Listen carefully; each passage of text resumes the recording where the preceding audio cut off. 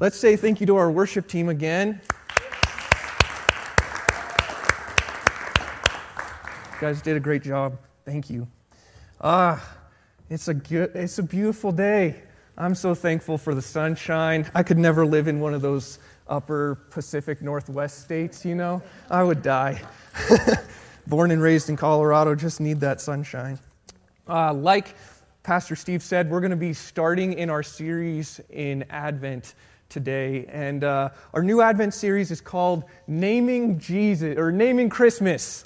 That's what it's called. And we're going to be looking at the person of Jesus, the work of Jesus, the name of Jesus, and what he kind of came and did. And today we're going to fittingly start this time in the Old Testament, looking forward at what Jesus did, because that's what Advent is all about, right?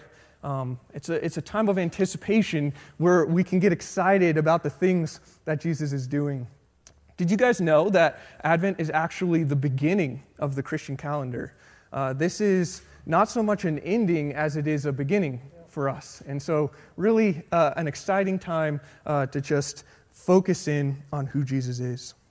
So without any further ado, we're going to read in Isaiah chapter 9, beginning with verse 2. But before we do, we should pray. Father, thank you. Thank you for this time. We praise you and we lift your name on high. God, you are our King, and we lift you up as holy. We love you. In Jesus' mighty name, amen. All right, here's what it says. The people walking in darkness have seen a great light. On those living in the land of deep darkness, a light has dawned. You have enlarged the nation and increased their joy. They rejoice before you as people rejoice at the harvest, as warriors rejoice when dividing the plunder. I think we might have gotten these a little bit out of order. Maybe not. Sorry. I'm going to just read this to you and it won't be up on the screen. All right. For as in the day of Midian's defeat, you have shattered the yoke that burdens them, the bar across their shoulders, the rod of their oppressor, every warrior's boot used in battle, and every garment rolled in blood will be destined for burning, will be fuel for the fire. For to us a child is born, to us a son is given, and the government will be upon his shoulders, and he will be called Wonderful Counselor, Mighty God, Everlasting Father, Prince of Peace. Of the greatness of his government and peace there will be no end. He will reign on the throne, on David's throne, and over his kingdom, establishing and upholding it with justice and righteousness from this time and on forever. The zeal of the Lord Almighty will accomplish this. Now, I know thank you. You rock. All right. I know that this is a big chunk of scripture, but it's so drenched in meaning that I felt like it was the perfect scripture to, like, if we're going to take a big bite, this is a perfect scripture to take a big bite out of. This section in Isaiah was written hundreds of years before Jesus' coming, before he was born. But it stands as this valiant, if you will, statement about who the Messiah is and who he will be and the work that he will do. This section begins with a really exciting picture that those walking in darkness will see a great light, that those living in deep darkness there's a light coming upon them. You have enlarged the nation. You've increased their joy. They rejoice before you as people rejoice at the harvest, as warriors rejoice when dividing the plunder. Here we see that the work of the Messiah will, number one, shine on those walking in darkness. This is no mistake. This is a very intentional light shining forth in the darkness. Have you ever noticed how when the sun rises, there's no war between the light and the dark? The light just shines forth, and in the same way, the light that the Messiah is bringing is just going to shine forth into the darkness. Those who are living in darkness are anyone, in my opinion, both Jews and Gentiles alike, who exist outside of the family of God, because being ethnically Jewish, even in the Old Testament, I would say, doesn't necessarily make you a member of God's family as much as being obedient to his commands does. Anyway, The Jewish nation has had this long history back and forth of following God and then falling away and then following God and falling away. And the Gentiles, on the other hand, have never really had God's special revelation. And so both of these groups, many from both of these groups are living in darkness. Some knowingly rejected and those who have never heard.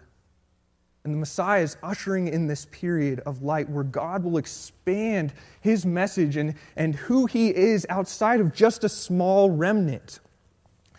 And as a result, there's going to be a celebration. And the celebration is going to be like when people bring in the harvest and they're celebrating just like what we just did at Thanksgiving, or it'll be like when warriors take over an area and they get to divide the plunder. This is the celebration, the excitement, the joy that comes along with the light of the Messiah going forth. Palpable. The work of the Messiah is profound as He brings the light of God to the lost. Now Isaiah, of course, isn't done. Instead, he goes on to talk about how in the midst of God bringing His light to the darkness, He takes on this role of a freedom fighter. And I know that's kind of like an interesting word to use to describe it, but in verses 4 and 5, we see Isaiah pointing back to the book of Judges, particularly Judges 6 and 7, the story of Gideon. You guys are all probably familiar, but just as a quick refresher, Gideon was a judge in Israel, a leader in Israel, and during his time, the Midianites were the biggest issue, the biggest enemy. And Gideon musters this massive army, but God whittles it down to just 300 men. You guys probably remember, like, if you guys don't want to be here, you can go home, and a bunch of people leave, and then they do the water test, and whoever drinks in a certain way, they go home, and the other people stay, and they get down to 300 men. And then God gives them victory over the Midianite army. They surround them, and then they break clay pots, and they have torches, and they blow trumpets, and the Midianite army goes crazy and basically kills themselves, and then they retreat, and Israel pursues them and destroys them along the way.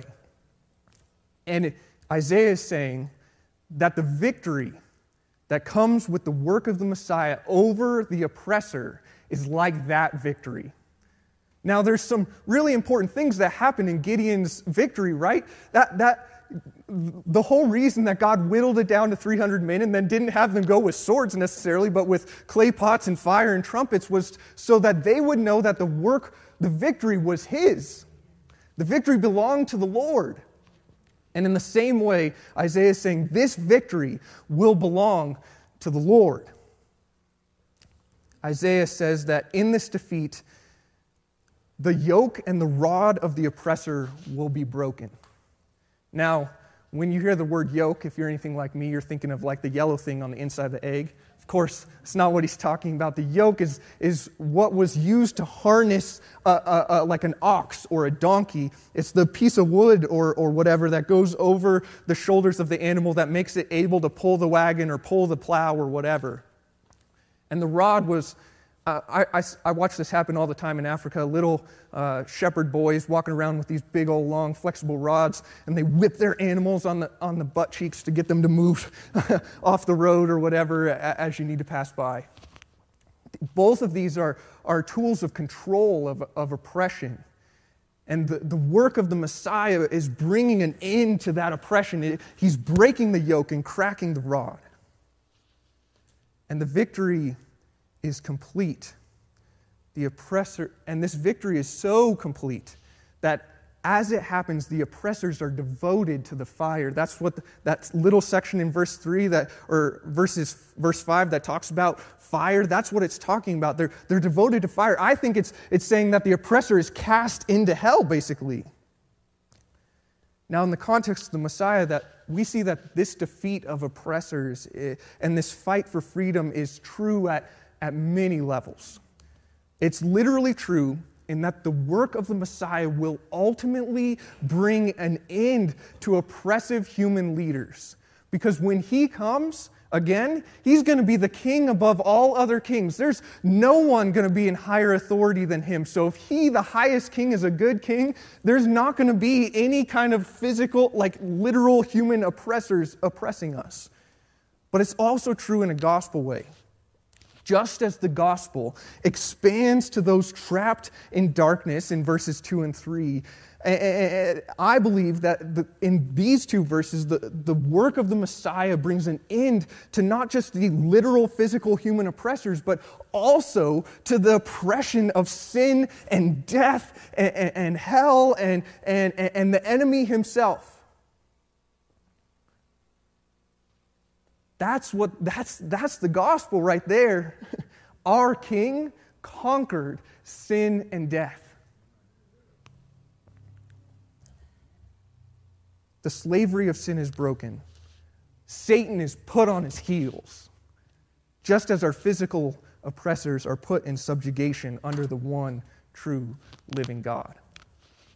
Ultimately, we're talking about true victory here. The Messiah being the one true victor. I want to just pause here for a second because I know that that's like hyper dense content. I don't want to miss what's happening. Isaiah, in a very poetic and prophetic and profound way, hundreds of years before it's happening, is declaring the work of the Messiah to extreme accuracy. It's amazing. This is crazy cool. Like, it's epic in a couple of different ways. It's epic first in that we're seeing that Isaiah is a true prophet because what he says is actually happening. And it's also epic in that what he's talking about is super awesome. The stronghold of sin is defeated. The enemy himself, the devil, is defeated. Human oppressors put in the rightful place under God's true authority. The saving grace and message of God being released to the world, bringing light to those trapped in darkness. That is amazing news. We almost become like, oh yeah, whatever. Like that's a Tuesday for Christians. But for thousands of years, that was not the way life was. This is a phenomenal truth. And Isaiah is still not done. This brings us to the crux of this passage in verses 6 and 7. For to us a child is born, to us a son is given, and the government will be on his shoulders, and he will be called Wonderful Counselor, Mighty God, Everlasting Father, Prince of Peace. Of the greatness of his government and peace there will be no end. He will reign on David's throne and over his kingdom, establishing and upholding it with justice and righteousness from that time on and forever. The zeal of the Lord Almighty will accomplish this. That's epic. So if it didn't sound to you like the Messiah already, then surely this passage sets it off in your mind, right? A child is born, Jesus, born of the Virgin Mary. A son is given, Jesus, the Son of God. And the government will be on his shoulders. Jesus, the one true living King. In these verses, Jesus' kingship becomes the focus of the passage. What becomes clear is that the way the Messiah will accomplish verses 2 through 5, the way he'll become the freedom fighter, the way that the light of God will descend on those trapped in darkness is because the way it's going to happen is through Jesus' kingness. This is the how of verses 2 through 5. What becomes clear is that Jesus' authority as king is inseparable from his work as king. He is only able to accomplish this work of freedom, only able to bring his light to the darkness because he is the king, the Messiah, the one with all authority. You can't take verses 6 and 7 and divide them from verses 2 through 5. And Isaiah continues. And he will be called Wonderful Counselor. A wonderful counselor is a leader with great wisdom beyond normal human capacity. Mighty God, the title of the one true, only living God of the Bible. Everlasting Father. The Messiah is a benevolent protector, a father figure. It's worth noting here that the father that he's talking about in Isaiah is not God the Father, the first person of the Trinity, Father, Son, Holy Spirit, not that Father. It's a characteristic. He is fatherly. It's actually really interesting in the ancient Jewish context. This role of being a benevolent protector was actually one of the highest roles that a king could have. Like, when you see in Psalm 23, he leads me beside still waters and he restores my soul, that's what every king wanted to be, a good shepherd. But no one ever lived up to it. Like, I'm reading right now in Chronicles, but last week or 2 weeks ago I was reading in Kings. Man, oh man, these kings, awful human beings. Just like leading the people of God astray in all kinds of different ways, going this way and that way, any way except for the one way. And this idea of the Messiah being a good king, a benevolent protector, a father figure is actually counter to every Jewish king and Israelite king. It's a powerful juxtaposition, this comparison between the good king of the Messiah and the evil kings of Israel and Judah. Terrible, terrible kings that led their people so far away from God that in 722 God allowed Israel, the northern kingdom, to fall to Assyria. And then in 586, 150 years later or so, the southern kingdom of Judah falls and gets deported to Babylon.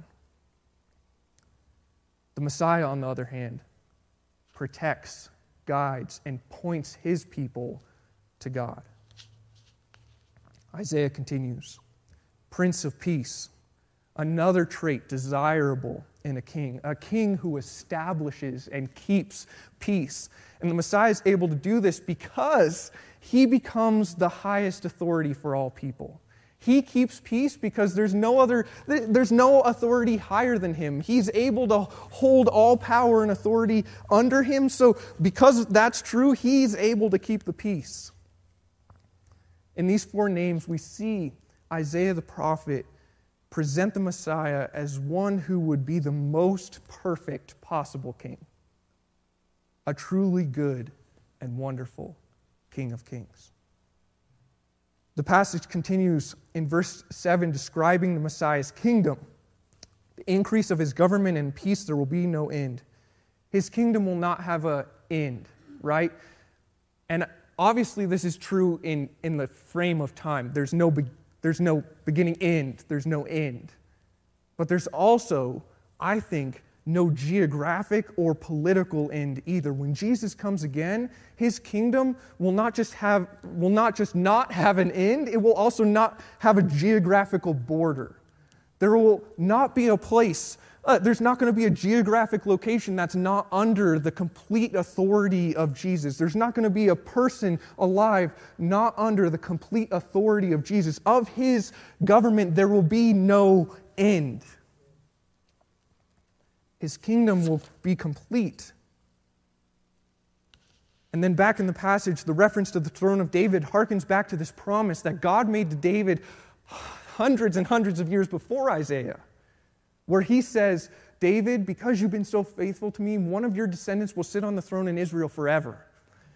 And we're thinking to ourselves, well, what about the Babylonian exile? Nobody's sitting on the throne right then. But God knew that he would ultimately fulfill this in the great-grandson of David being the Messiah who will sit on the throne forever. And finally, the zeal of the Lord will accomplish this. This is God's hand at work. God will orchestrate these events to come to pass. And he did, and he is at work making these things come to pass. And it will happen when Jesus comes again that he has complete and utter authority as the one true living God and King. Altogether, this passage looks at the King, the kingdom, and the work that he'll do, and it's all good. The image we get is of this powerful king bringing his light to the darkness, to every corner and people group on planet Earth. He's a good king. I think that the only question that we have left to ask ourselves is, well, How do I respond to a king like this? How do I respond to Jesus' kingship? In many ways, this question is easy to answer because there's an abundance of ways that we can respond, right? But at another level, it's not very easy to answer because every single one of these potential responses includes having to lay our lives down and actually make Jesus the king. And that's really quite costly, as everyone is familiar with. One of the most important and significant ways that we can respond to Jesus' kingship is to worship. As in Matthew 28, Jesus meets the women who have just encountered angels, and they're running to tell the disciples, hey, here's what happened. Jesus rose from the dead. Jesus meets them up on the path, and what is their response? They hit their faces, hug his feet, and worship him. That is worship. When we encounter Jesus, do we worship him? And when I say worship, I don't just mean sing songs, though that's an important part of worship, of course. I mean, do we throw ourselves before God? Do we throw ourselves before him, before his throne, recognizing who he is and who we are not? And not necessarily, I mean, you don't all have to lay down on the floor, but like do we, at least at the level of our hearts, prostrate ourselves and hug Jesus' feet and worship him alone as God and not ourselves?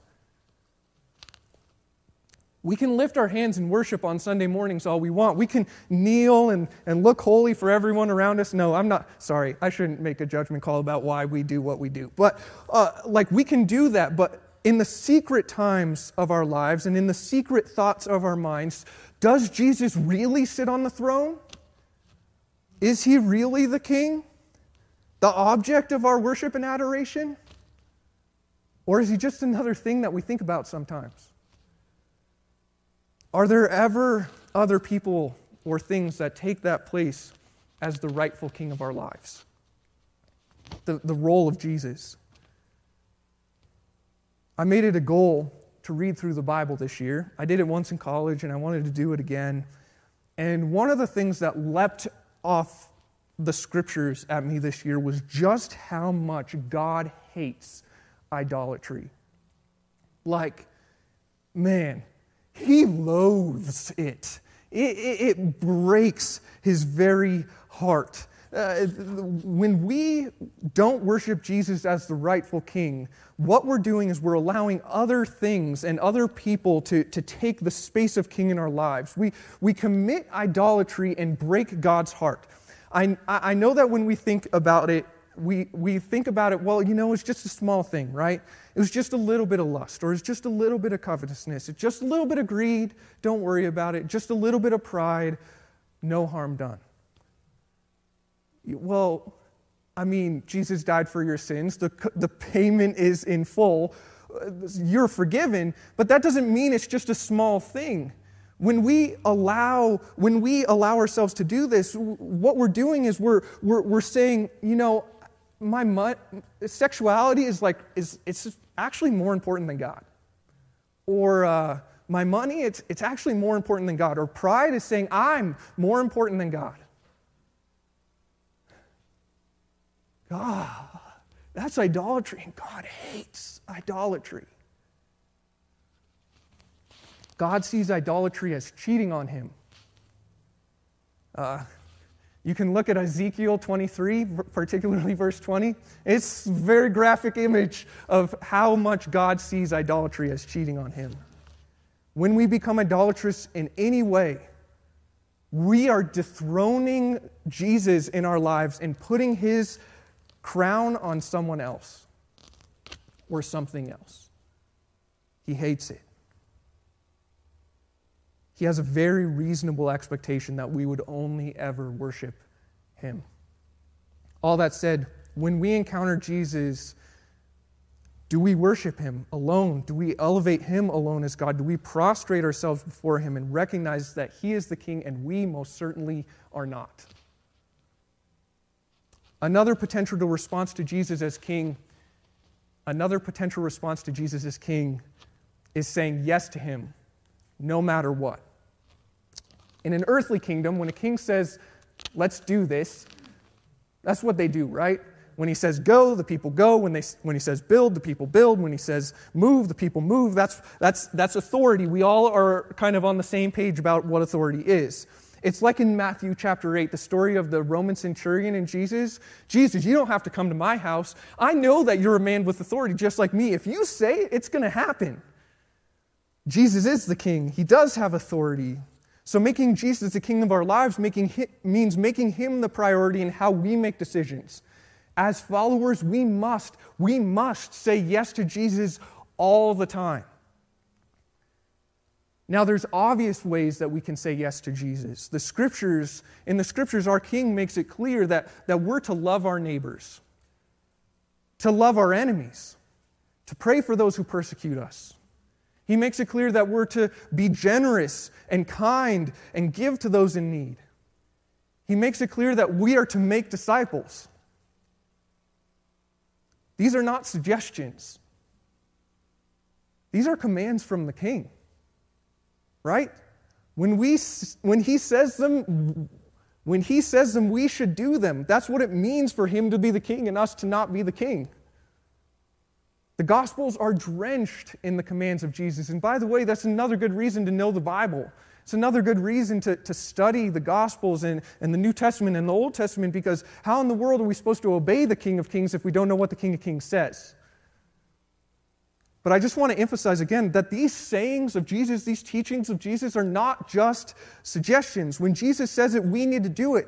I have no idea when or where it became the mainstream view of Jesus and the modern church that we can just see Jesus' teachings as optional.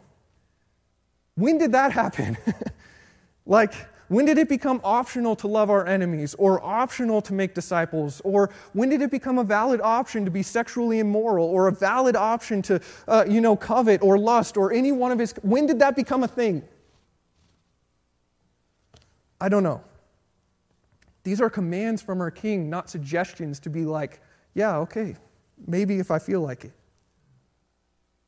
Of course, if we mess up, he forgives us. But just because he will forgive us doesn't mean that we can just willy-nilly, If Jesus is king, we do what he says, period. And of course, depending on your theology of God speaking, I believe God speaks. I know not everybody believes that, but we can agree to disagree and still be brothers and sisters in Christ on this subject. All that said, when the Holy Spirit prompts us to do something, we need to do it. I remember when I first started trying to be obedient to Jesus, it would be such a big deal that I would write it down in my journal. Because it was such a rare occurrence for me to hear and obey, that it was like, hey, I need to write this down. So I remember many times just being like, oh my gosh, I heard God's voice and I obeyed him, and here's what he did.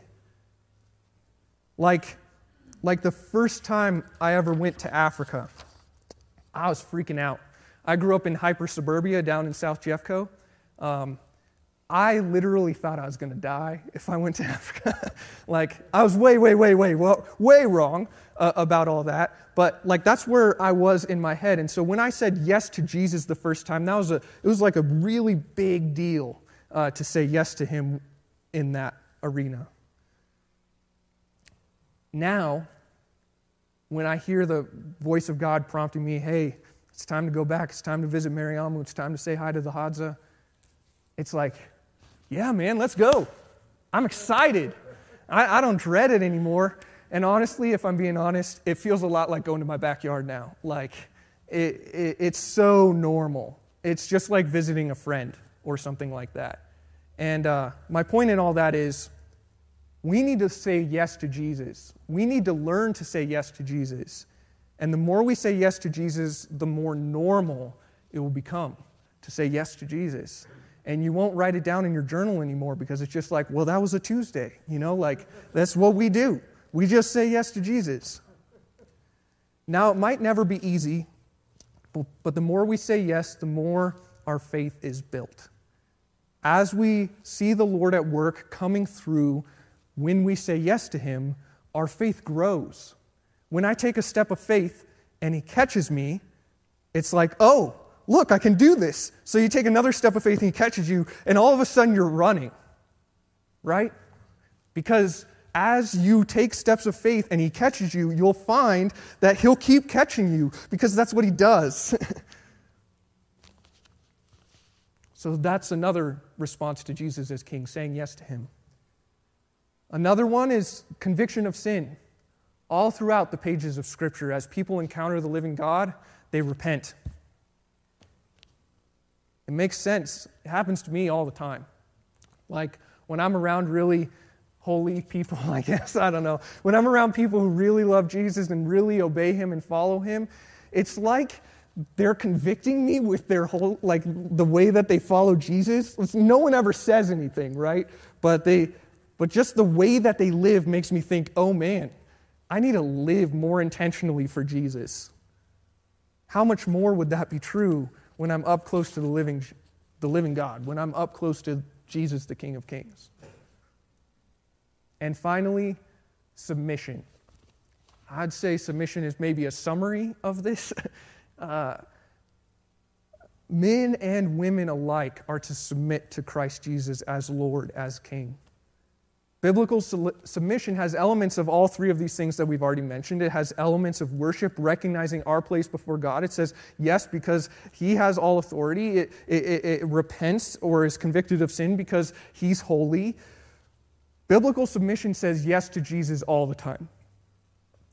It says, I am yours, Lord God. My time, my talent, my treasure, my words, my thoughts, my actions, my body, my very life, all that I am, it's all yours. And then it leads me to say, because I am all yours, leverage my life for the sake of your kingdom. That's an uncomfortable prayer to pray.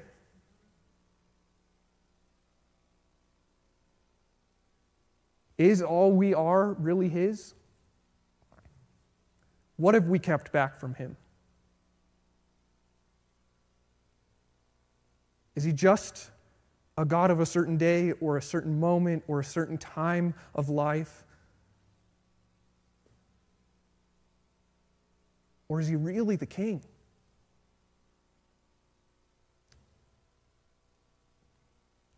As we head into the Christmas season, I encourage us to keep Jesus' kingship on the forefront of our minds. May we utterly, like by a long shot, establish Him as the King of this season, more important than the gifts and the decorations and the family time and the cookies and the eggnog, more important than the people themselves in our families. Are we willing to truly establish Him as the King? I pray that in the midst of our celebrations, Jesus would not just be an afterthought. That He would not be the Sunday school answer to the meaning of the season. But that He really would be our focus. May He be the King of our lives and absolutely the King of this time of year. Let's pray. Father, You are the King, and we worship You as holy, and we surrender all that we are. The secret things that we've been holding on to, we give them over to You. Lord, they belong to You. You are the King. We are not. Lord, we worship You. In Jesus' mighty name, amen. I hope you guys have a wonderful week. Just a reminder that the offering is on the back table. And I just want to say, I'm so thankful to be a part of this body of Christ, where I know that there are many people in this room who have made Jesus the King. And for those of you who haven't, and I'm not making any assumptions that anybody hasn't, but for those of you who haven't, let me just say there is nothing more glorious, there is nothing more satisfying, nothing more joy-giving than making Jesus the King. I've never been more satisfied in my life than I am with him as the one true living God. Anyway, I hope you guys have a wonderful rest of your week. God bless.